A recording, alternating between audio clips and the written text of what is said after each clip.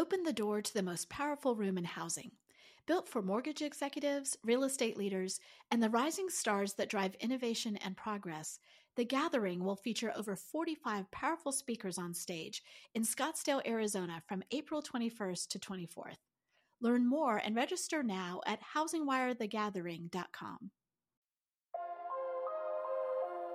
Welcome, everyone. Today on Housing Wire Daily, I'm joined by lead analyst Logan Mohtashami to talk about everything from Bank of America's new no-down loan and whether that means lending standards are too loose, to the all-out commodity war we're seeing as a result of Russian actions this weekend, to the continued extreme lack of inventory, and of course, the Federal Reserve. Logan, welcome back to the podcast. It is great to be here, Sarah. Great to have you on, as always. Lots going on. Over the last 2 years, I've never not said there's so much going on we have to talk about. So that's why we have you on twice a week. Today, I'd like to ask you about one of the things that happened recently was that Bank of America rolled out a special kind of loan, sort of no down, no closing costs. And I think one of the most interesting things about it is that they are not requiring a typical credit score. They're not basing it on the credit score. And so this is, definitely trying to attract first-time home buyers who maybe are shut out of this market. So would love to get your take on that from a macroeconomic perspective. So this is something I've talked about recently with other media outlets, but the first thing that comes to everyone's mind is, it's 2008 all over again, right? 100% down, no FICO score, and the optics of it don't look good, right? It looks like, okay, we're making the same mistake. I think the first thing I have to tell you is that the debt structures of these loans are nothing like the products we had from 1996 to 2005. And that's always been a big talking point of mine.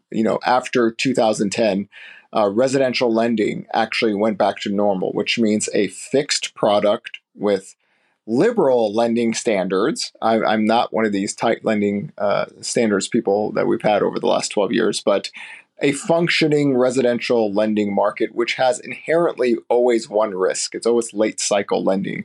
And regarding this loan, I understand the concept of it. It's a pilot program. There's not going to be a lot of volume, of course. You'd have to test run it. My concern with something like this is the same concern everyone should have. Late cycle lending is a concept that people with the lowest down payment or zero do not have a lot of reserves. If they buy a house going into a recession or during a recession and they lose their job, that is a short sale foreclosure risk. Even if home prices are still rising, there's not a lot of selling equity here. So if you understand the risk to this product as an institution, as a government, then you can go ahead and provide that product. If you don't understand the risk to this, then you shouldn't be in the business of lending. And I think that's always been a big talking point of mine, that over the years, that as long as the economic expansion is moving, the risk for any kind of foreclosure crisis or anything in that manner is very minimal. Because people have a fixed payment. As long as they're working, their wages rise every year. That fixed payment stays the same. So your cash flow gets better. Because of what we had after 2010, we have created the best home loan profiles ever recorded in U.S. history. And I'm saying this as somebody whose family has been in banking since the late 1950s. It's never going to look as good as this. And on top of the cash flow data, the nested equity positions are the highest ever recorded in history. So lending worked excellent over the last 12 years. The 2005 bankruptcy reform laws and the 2010 QM laws spawned a backdrop of having the best homeowner profiles ever.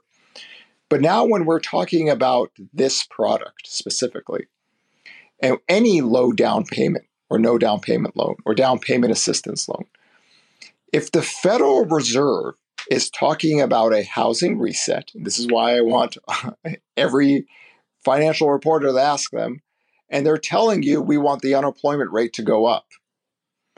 We want people to lose their jobs, right? You have other talking points or people saying that we need 6% unemployment rate to fight inflation. then there is a risk to a product like this. There's a risk to all products that have no down or very low down. So as long as that is understood, then if there is a job loss recession and people that obtain this loan specifically or any kind of low down payment loans lose their home, then everyone has to realize that was the risk going into this home purchase. So there can't be any, I did not know what I was getting into, or the bank saying we didn't know what we're getting into, because the relatively guidelines are simple in the sense that, you still have to qualify for the debt to income ratio. So in essence, if you're still employed, you should be making the payment. There isn't this notion of people buying a home and home prices falling and then everyone walking away. Podcast stock traders with fake names on Twitter accounts talk about this all the time. And again, these are, once again, I did this today on Twitter, show that stock trader, typically men who don't have families, will sell anything after hours to get out. Homeowners don't think this way, right? You make a commitment, you got a 30-year fixed loan, you make your payment, you live in your house, your family moves, does their normal thing every single day. So the only inherent risk is a loan that did not have a lot of selling equity and you lose your job. My concern is that if the Federal Reserve is talking about a recession, we need to do this. We got to break inflation down. And we put a pilot program, which means there's not going to be much going on here. There has to be an understanding that, there are some risks in lending. And then it goes into a bigger topic of mine, which has always been, how do you have housing affordable and also make it your best investment? Because part of this is we want to close the wealth gap. So the government wants forced savings, right? You buy a home, you pay down your principal. If home prices rise, you have your wealth goes up. Okay, that's fair. But it's also part of the problem why, home prices have escalated out of control. The system is designed to keep prices inflated. So if you subsidize the housing market, which is always subsidized, you have low mortgage rates. There's a problem with how we look at this. To me, housing is the cost of shelter to your own capacity to own a debt. It's not an investment, right? It's just the payment you make to live. And then when you focus on wealth creation on the house, you don't realize what you're doing in the sense of the financial tax systems of housing or the subsidization of low down payment loans or cutting interest rates to help the economy grow. So we paid the price. We paid the price of trying to make shelter a wealth creation, and home prices accelerated.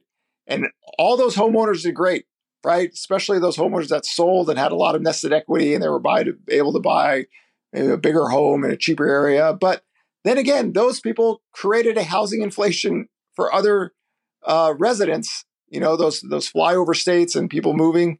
So we have a very awkward system because on one hand, we tell you it's your best investment. And then on the other hand, we subsidize the housing market to make it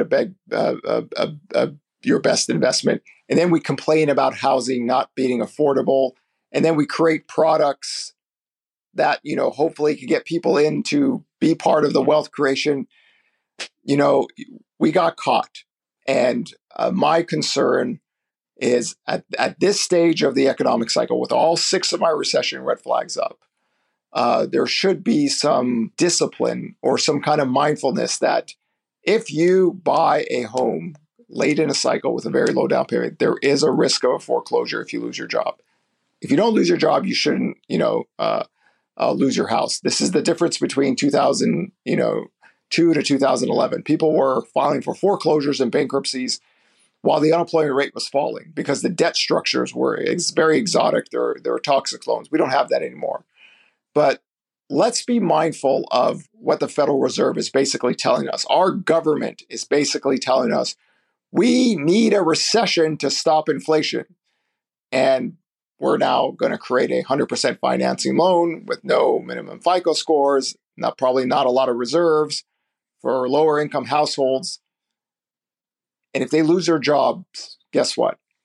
They have to face the consequences. They don't have a lot of selling equity. So I understand the concept, and of course the guidelines are fine, the product is fine, but we have to be mindful of where we are in the economic cycle at this stage. I understand the risk that you're talking about, but I personally am really excited to see a depository, doing anything in mortgage, right? We've seen them pull back so much this year because the margins are so low. So to me, I'm like, yay for Bank of America for looking at a program and structuring it so that people's rent history counts as part of their credit score. Now, it's not clear to me, I don't know everything about this product, if debt to income is still being calculated because they're not looking at your credit score. So do you know that if debt to income is really a part of this calculus? Well, basically your rent is your liability cost. Your liability cost and any other cost would most likely be calculated against your income. They're not going to lend somebody that in theory would have like an 80% debt to income ratio. So if you don't have a credit score, they'll use other items that you're spending monthly.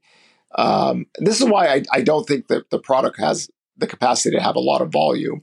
But in general, as long as you have a normal debt to income ratio and it's a fixed product, you're basically fine until if unfortunately if you lose your job. And this is why, this is the byproduct.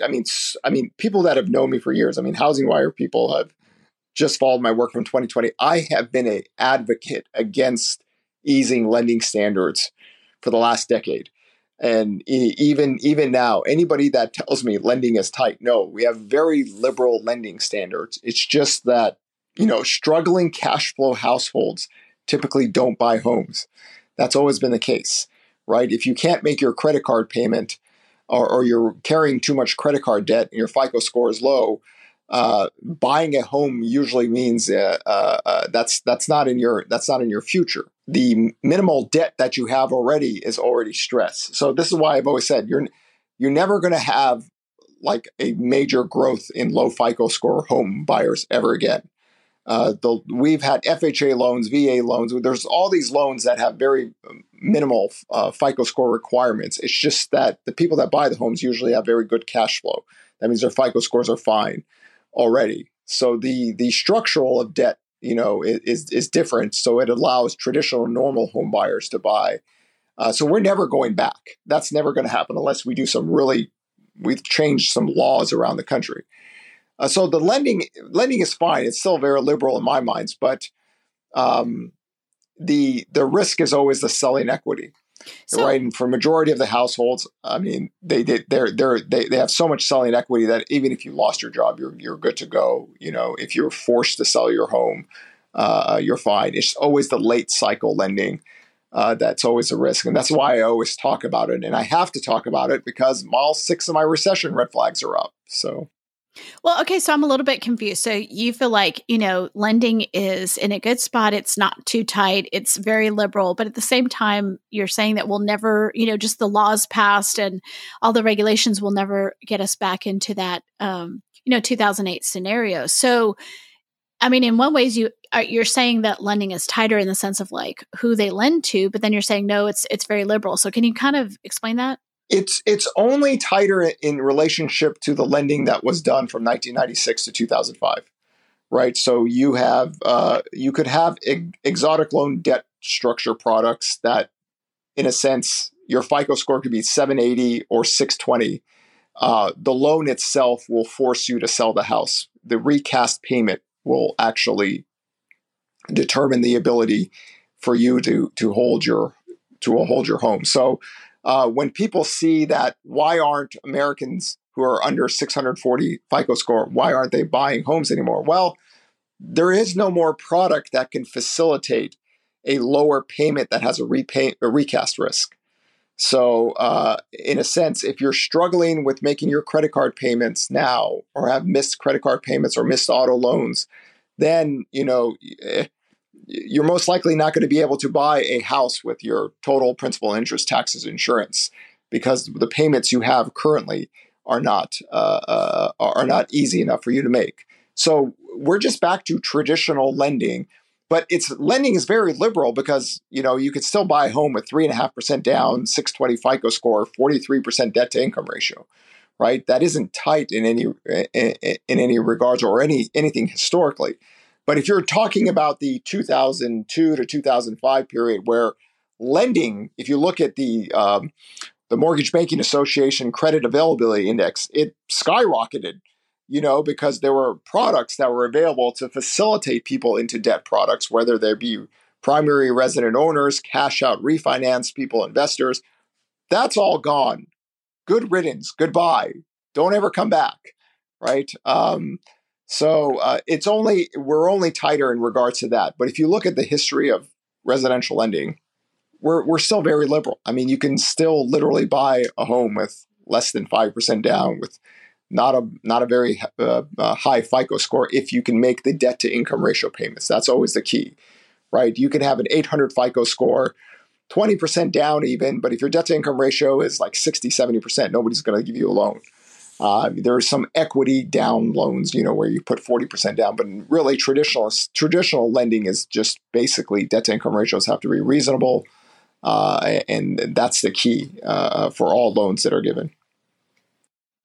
One of the things that's happening right now, when I think of interest rates, I always think of mortgage rates because that's what we're always talking about and writing about, just in our space. But when you think about the fact that credit card debt is going up, right? Like the interest rates on credit cards are rising, things like that. What do you see happening?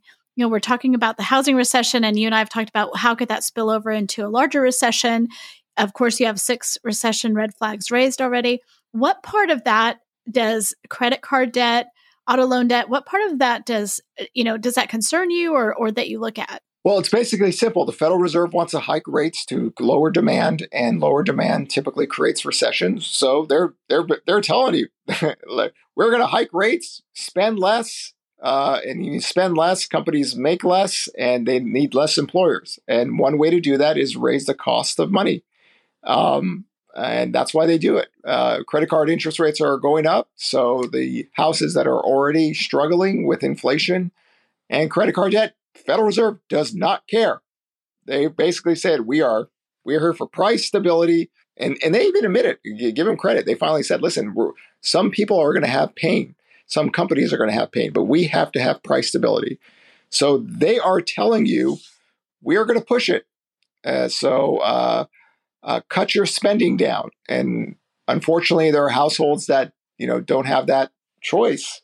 They have to put some of their costs on their credit card and their revolving balances. Now, if you look at the total history right now of credit and credit availability and credit card balances, there's nothing abnormal, really. I think people see these month-to-month numbers and they kind of exaggerate. So the credit card utilization rate isn't very high on a historical basis. But again, if you're a struggling household, the interest rates are going to go up. So yes, the Federal Reserve is basically doing what they said. We're going to make your life tougher because we need to bring inflation down. And I give them credit. They basically said that there's going to be pain. And that's, typically you hike rates and then the economy eventually falls into a recession. So you have to be on recession for myself, the 6 recession red flag is not a model designed to tell you we're in a recession. It's designed to be early, right? And to keep an eye on different things. And right now the Federal Reserve is, hey, we're aggressively hiking because we believe a higher unemployment rate actually will cool inflation down. So this is why you have to be mindful of this Bank of America program or any kind of low down payment loans, that there is a risk. Other homeowners don't have that. They have so much nested equity. So people have to be a little bit more respectful to tie to the economic cycle, because if the Federal Reserve is telling you, we want pain, we want to create household pain, we want unemployment rates to go high. Well, it's not like they didn't say it. So there's no excuse, right? It's not like they didn't tell us. So are auto defaults, is that on your radar as far as one of your recession red flags, or just something you look out for? Is it part of the leading economic indicators? Yeah, auto loan defaults have been used for so many times in the previous expansion. If you actually look at the percentages, they're not anything really abnormal compared to the previous expansion. We always see an increase in auto defaults, especially in sectors of the economies or areas where you see job losses or gas prices rising. Uh, it's not even part of my sixth recession red flag model. It's just we've seen in 2017 a lot of people said we were going into recession because auto defaults were actually higher back then.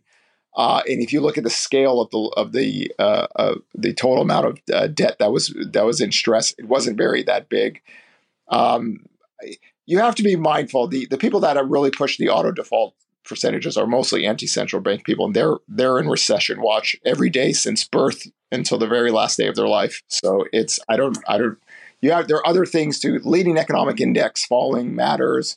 Typically, housing goes into recession before we go into a general recession. Those things actually matter, but consumption data is still reasonably fine. Labor market is still creating jobs. So auto loan defaults are a favorite of the anti-central bank movement, but there are other bigger things that matter. And we've done this before in the previous expansion where auto defaults were rising in 2017 and people were hell-bent on the recession happening that year. It didn't matter. Or when Payless Shoes went bankrupt, people were bent on the recession because of that. I don't know if people remember the retail apocalypse. All these retail shops are filing for bankruptcy and going under. And that was the groundwork of that recession. Didn't matter because they didn't realize more retail shops are being created that year. So I'm on recession watch. I created a recession model. There's things to watch for. Auto loan delinquencies is not even part of that model. It hasn't worked in previous expansions. There's other bigger things that matter on the macro side. But of course, that shows you stress. When we had the oil shale boom and bust, you saw auto loan delinquencies rise into certain areas. You could get zip code data, and you could see certain areas, low income housing, when gas prices go up, it's harder to pay your bills. A general recession needs something bigger than that to occur, and that needs total demand to fall, like the Federal Reserve wants. Total demand needs to fall. But you can imagine if the Fed is telling you we're going to charge more for your credit card, guess what? Some people get more stressed. Some people lose their cars. We've seen that. That's very common in the past 10 years. Well, you brought up energy. Well, you brought up oil, which reminded me of energy, which, you and I were having a conversation right before we started on the fact that you're in California. You've been made aware that you might have rolling blackouts. There's a huge heat wave, all of California, the West, Utah. I'm in Nevada right now. I'm in Vegas for the Valuation Expo, and no sign of anything wrong here. But you can't really tell. Vegas doesn't change. But we had some really big things happen over the Labor Day weekend. Sort of an escalation on the Russian invasion of Ukraine side. Tell us what that was and how you think that's going to affect things. The X variables, everything changed when Russia invaded Ukraine, right? Because everybody was pricing for, oil supply disruptions and the possible of a commodity war, right? And we're there. We actually have, in a sense, a World War III event where it's not missiles, but it's commodities, it's energy, right? So Russia is not providing energy to an entire continent, in a sense, as a price of war. That's their tactic. That's what they choose to do. So you've got other things that are outside of a traditional economic expansion and recession that are not good. And one of the things is that oil prices are falling because China is in a recession and China has a COVID shutdown policy. So they're not driving. Europe is about to go into recession. Right, their economy is about to hit worse. So if the let's hypothetical here, let's say the Russian situation is resolved and China gets off of their COVID policies, which I don't think so, but then energy prices, in a sense, can rebound because demand can pick up. But as of right now, we have a full-fledged commodity war that's causing havoc around the world. right? We're dealing with different things that we don't traditionally ever have to worry about, but they're here, so we have to show them respect. And again, with what Putin did over the weekend, it just showed. I mean, my first inclination is like, wow, he must be really stressed right now because he's not applying any kind of energy to Europe, and he's saying we won't do anything until you give us or take the sanctions off. They also need weapons from North Korea, which isn't a good sign. And we're doing price caps again for the oil prices. So we have a very extreme high variable that can get worse, right? So we have to be mindful of that. And then, of course, China's economy is falling. And sometimes when you want to hide a falling economy, you go into war with someone. So we have to be a little bit mindful of what's going to happen with Taiwan. These two things have nothing to do with the U.S. economy, but they are factors around the world. So on top of interest rates rising, energy crisis in Europe, right? So, and we just have to be a little bit mindful that things could actually get worse on that side. And when European countries are in recession, they purchase less. Companies make less money, especially our global.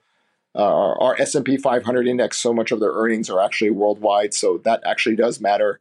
And what happens if profit margins fall, then companies have to lay people off. So that's why I think about, the global economy in that sense, that, two areas of the world are in recession, and the dollar is so strong. It's creating profit. I was going to say, you have to talk about King Dollar right now. I mean, I always joke about King Dollar, and it's always been my thing. Traditionally, before the Fed hikes rates, you see this really big percentage dollar move, and that the Fed is hiking rates so hard, we're just destroying everyone's currencies. The euro, the yen. It's not a positive when the dollar gets this strong, especially like a lot of not our allies have a lot of their debts denominated in dollars. So it's, King Dollar, great. It's also can be a pain around the world. So the Federal Reserve, again, does not care. Federal Reserve simply doesn't care about what they're doing around the world economy. So they are just going to push it until something breaks.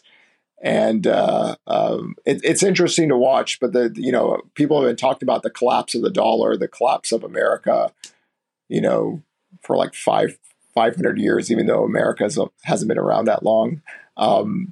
And here's again another situation that when there's drama around the world, the dollar gets stronger for a reason. We are literally the only economic superpower left. We've got the demographics.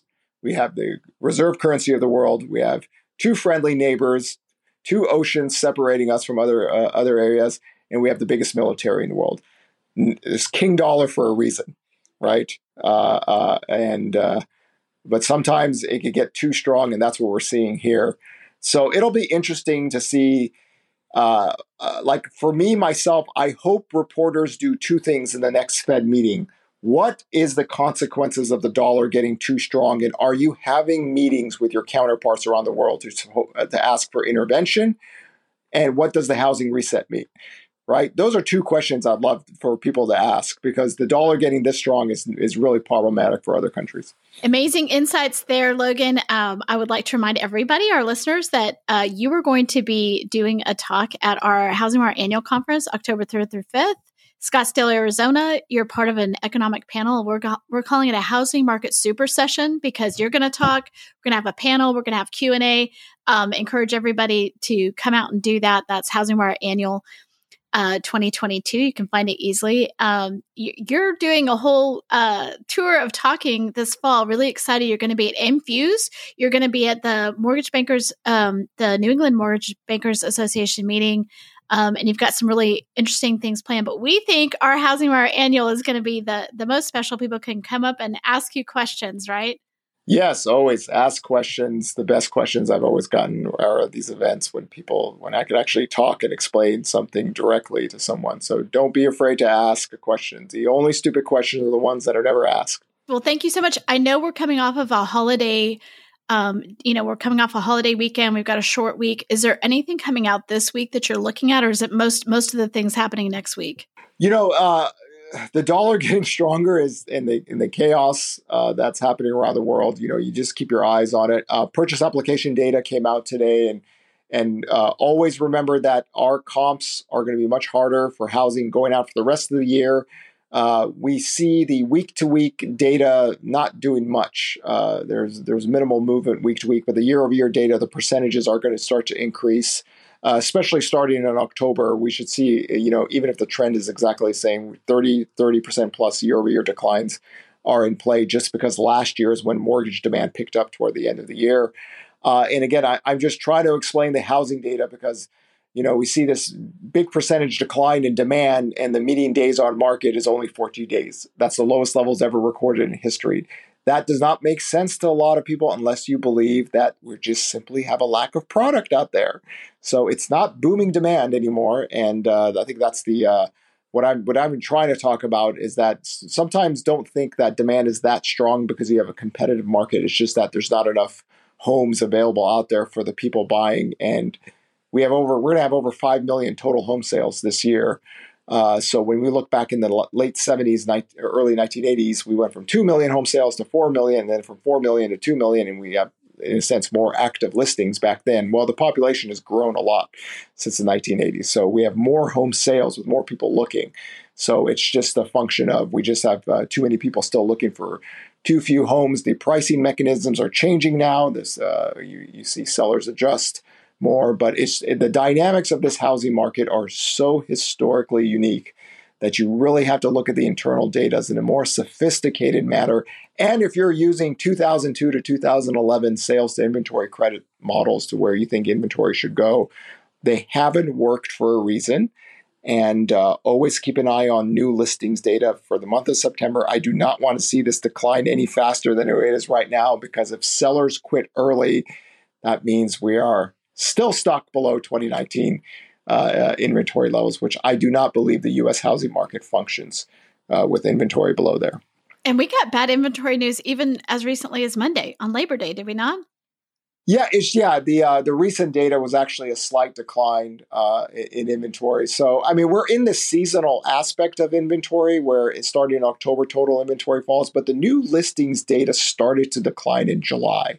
That's way too early for that to happen. And again, a traditional seller, for the most part, that is a primary resident owner, typically is a buyer. So if we haven't actually never really tested a mortgage rate lockdown premise, it's always been discussed about, but I've always said we never really had this happen before because rates have never really skyrocketed so high in a year. And you need duration, right? You need like 2 or 3 years of mortgage rates being, 2, 3, 4% higher than where they were in the last batch of people that bought and refinanced. So for 2023, it's actually going to be, to me, the first authentic year in recent modern day history that we could actually test. Is there actually a thing that's real about a rate lockdown that people just refuse to move because it just costs too much or they don't want to give their rates? So in the past, mortgage rates typically always fell, so we never had a test run, but we're starting to get to the point where next year would be the first official year. I think it would be a good test case for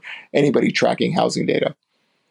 Wow. Well, we will be right here looking at it, having you on to explain it. There's a lot going on, Sarah. There's so much. I feel like, there's a lot going on. We're getting close to our mark of when we try to end this. And I'm like, but I still have questions. So, we went a little long today. That's why we'll have you back in a couple of days. Thanks so much, Logan. Appreciate you. Take care.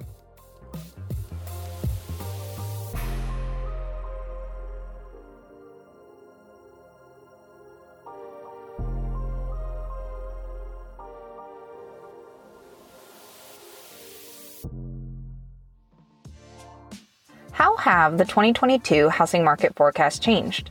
Or how is the industry navigating the shift to a purchase-driven market? HousingWire's premium content program, HW Plus, answers questions like these and offers a variety of member-exclusive benefits that are tailored to what you need to stay competitive and agile in today's fast-paced market. Go to housingwire.com/membership to join today. With your HW Plus membership, you get access to longer-form digital content, the HousingWire magazine, member-exclusive rates to in-person events like Housing Wire Annual, and more.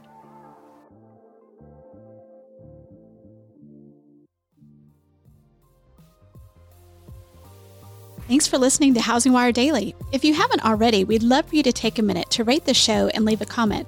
And make sure to tune in tomorrow for more news and insight.